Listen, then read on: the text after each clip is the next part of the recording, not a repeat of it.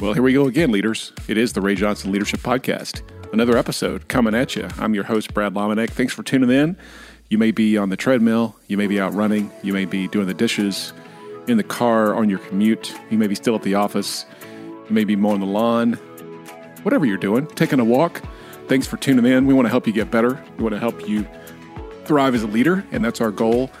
Lots of new folks tuning in, so welcome. If you're brand new to the Ray Johnson Leadership Podcast, welcome in, grab a seat at the table, pull up a chair, and go back and listen to a lot of the episodes previously. There's lots of great conversations and interviews in the library. You can get all those, thriveconference.org. You can get them on iTunes, wherever your favorite podcast app outlet is. Go ahead and listen to some of those past episodes. And another one coming up here, Christine Caine. Christine Caine, let me tell you about Christine. She's an Australian-born, Greek-blooded lover of Jesus. She's an activist. She's an author. She's an international speaker, speaks all over the world. Many of you have probably heard her in person. She is a force of nature. Together with her husband, Nick, she founded the anti-human trafficking organization, the 821 campaign. And they also founded Propel Women, which is an organization designed to celebrate every woman's passion, purpose, and potential. Those are great 3 Ps right there. Christine and Nick make their home in Southern California, and you're going to love this conversation with Christine. She is a force of nature.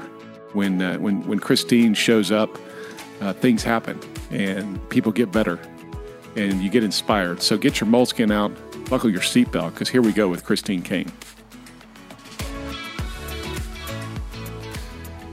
Well, hey there. I am so excited that you are joining us. My name is Pastor Megan Hutchinson from Bayside, Orange County, and I am here today with Christine Caine, the one, the only Christine Caine. Many of you, if not all of you, have heard her name because I created, actually, I don't know if you know this, but I created 5 F words, not the bad ones, to describe who she is, right? Yeah, they're good, and they are family, faith, founder, fighter, and fired up. Okay? That's it. I think you have just described me. I feel like I really have, right? I mean, there's so many levels. I know that you are married to Nick. Yes. And you have 2 daughters. We've got 2 daughters, a 19-year-old, Catherine Bobby, and Sophia Joyce, who's 15. Oh, that's so great. Yeah. So not only is she leading a God Spirit movement, that you'll hear about in just a second, but she's also a wife in the trenches and a mom in the trenches. Yeah. And that's just so awesome for all the women listening today.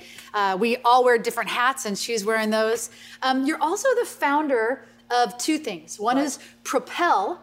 Yes. For women, and A21. Can you just speak a little bit about that? And then I'm going to get to a few questions. That would be helpful. Sure. Well, Propel Women, we started that in 2014 because I really wanted to help women internalize a leadership identity. It's so interesting to me that a lot of times women struggle with the whole sense of thinking of themselves as a leader. And I'm not just talking about a corporate person. I'm talking a stay-at-home mother, homeschooling 10 kids could be a leader as much as someone that's leading a corporation. So it is designed to help women discover their passion, their purpose, their potential.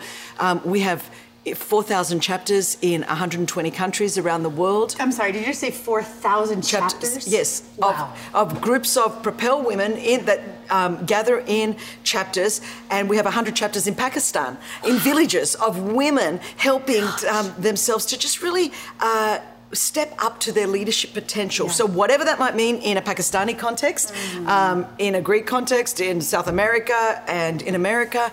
So I'm loving that. So we develop resources to help women understand success and motivation and purpose and passion. And so then together with my husband, I also lead the A21 campaign, which we have 15 offices around the world with the goal of abolishing slavery everywhere forever. So what we do with that is, we reach the vulnerable, we rescue the victims, and we restore the survivors. So we're involved. Can you say those 3 points again? Sure. So we reach the vulnerable. Yes. We rescue the victims, and we restore the survivors. Wow, that's awesome. So the goal is to, did you guys hear that? The goal is to abolish slavery. Everywhere, forever. Wow. Yeah. I just want to take a moment on that. That is huge that God's put that on your heart. Definitely. And we started that in 2008 and have just watched the Lord breathe on it and because freedom is God's thing, isn't it? Yeah. Yes, Yeah.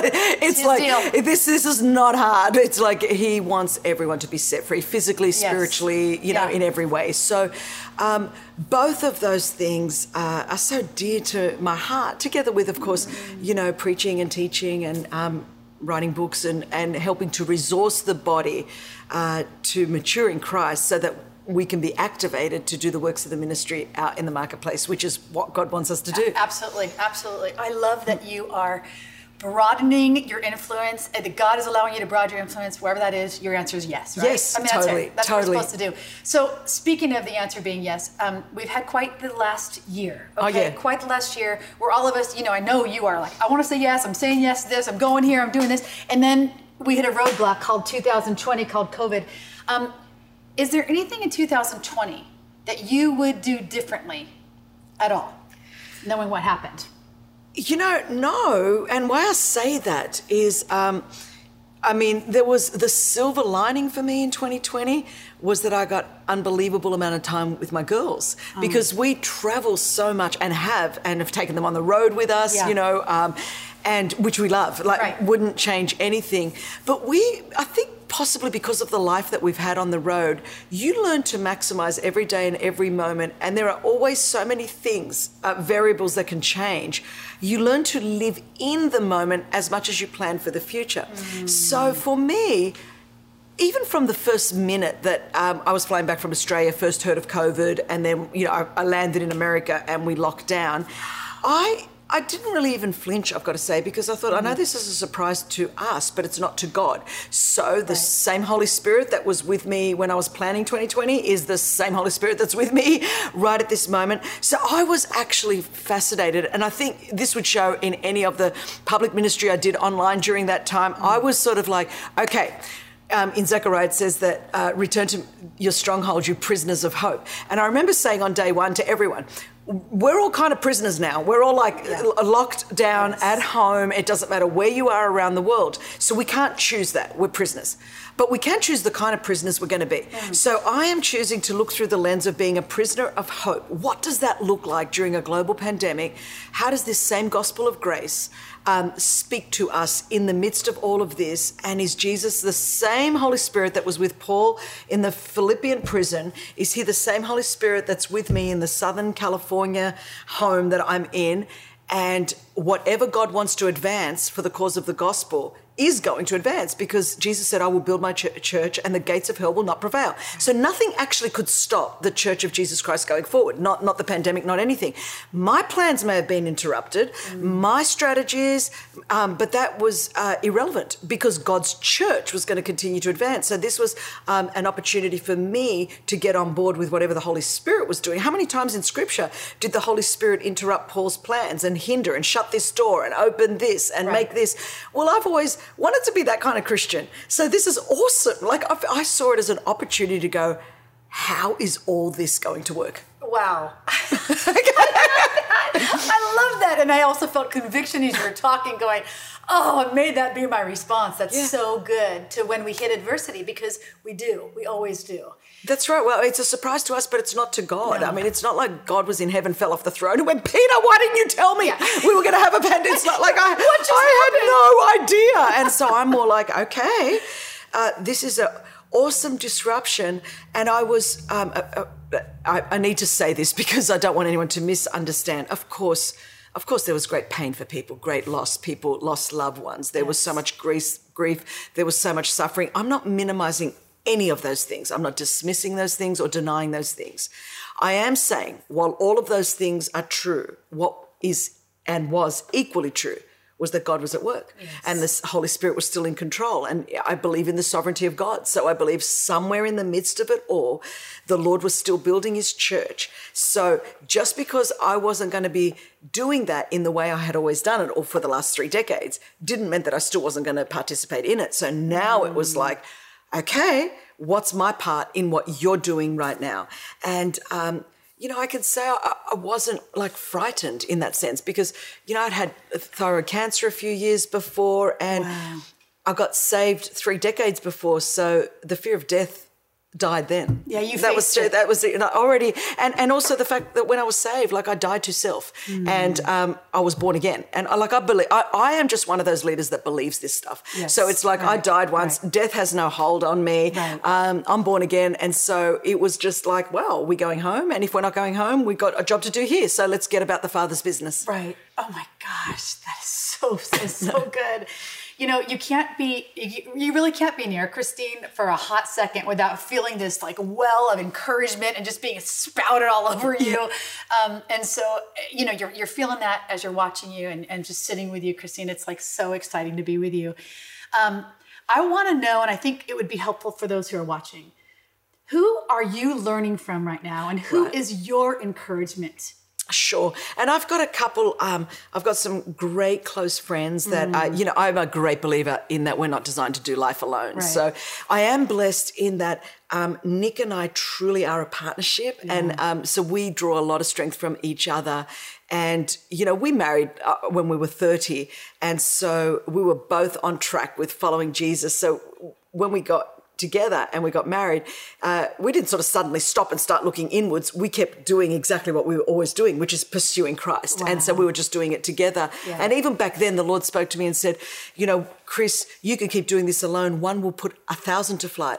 But if you're married to Nick, 2 will put 10,000 to flight. You will have tenfold impact in your ministry. So we've always done it. Everything we lead, we do it together. So that is a great strength there. Can I pause for a second? Sure. There are some of you who are watching this and listening to this, and some of you are single.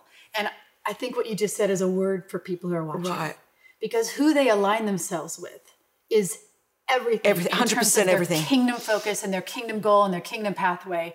It can make it or break it. That's 100%. And listen to me as a 55-year-old mama in the faith, that the single most important decision you will make outside, especially when I'm talking to leaders right now, outside of following Jesus is the person that you're going to marry. So we really were intentional about that. And so that has really served us well, because most of the time we're in the same room doing life and ministry. So we better like each other. You better be the right. But we also both, he has got a network of great friends, and, you know, we are not each other's God or soul person. And then I've got a couple of great friends, and I have 3 people. Now, when you're getting to my... That's not all. When you're getting to my age, this is not that easy. But 3 people that are even older than me, because I'm starting to get to the top end now. Oh my God. At 55, I'm telling you. And so I've got, of course, for me personally, Joyce Meyer is one of my greatest, not only inspiration, the woman's 78, and still writing 3 New York Times bestsellers a year, and still preaching 12 conferences a year, and still on television in 130 languages a day all over the world, still loves Jesus, loves the word, been married to a husband for over 50 years, all her kids, you know, serving the Lord, and grandkids and great-grandkids now. So I'm like, you know, sitting every opportunity I get. I talk to her regularly on the phone, but even I'll fly over wherever she is and just sit with her for 2 days and just tell me anything, do anything. So I'm constantly and I'm a constant learner. I'm always listening to podcasts. I'm always learning from other people. I love to learn. I love the process of learning. I love the process of discovery.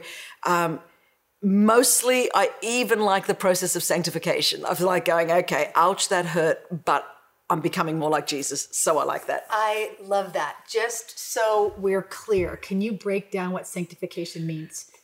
For me, it's becoming more like Christ. It's like, so, you know, constantly at 55 going, what parts of my flesh need to be crucified so that I can become more like Jesus, which means, you know, remaining open to correction, remaining open to growing and learning. And, you know, the more I learn, the more I grow, the more I grow, the more I change, the more I change, the more I can change things. Yeah. So that's what I want to do. That's so good. That's so good. Well, I just love hearing from you. I know people are encouraged. One last question. Sure.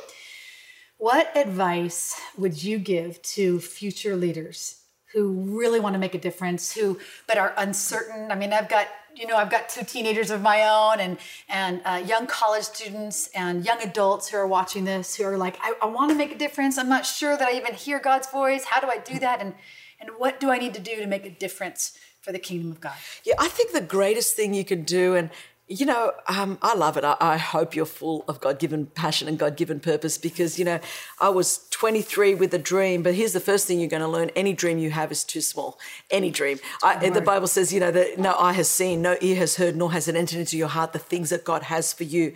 People go, were you thinking of running a global anti-trafficking organization? Listen, at 20, I didn't even know human trafficking existed. So probably the thing that you're going to be most impactful doing, you don't even know exists right now. So the greatest thing you can do, because God is always preparing you for the thing that he has prepared for you. So the greatest thing you can do is to dig your roots down deep and to make sure that you allow the Holy Spirit to continue to do a work on you, in you, from the inside out.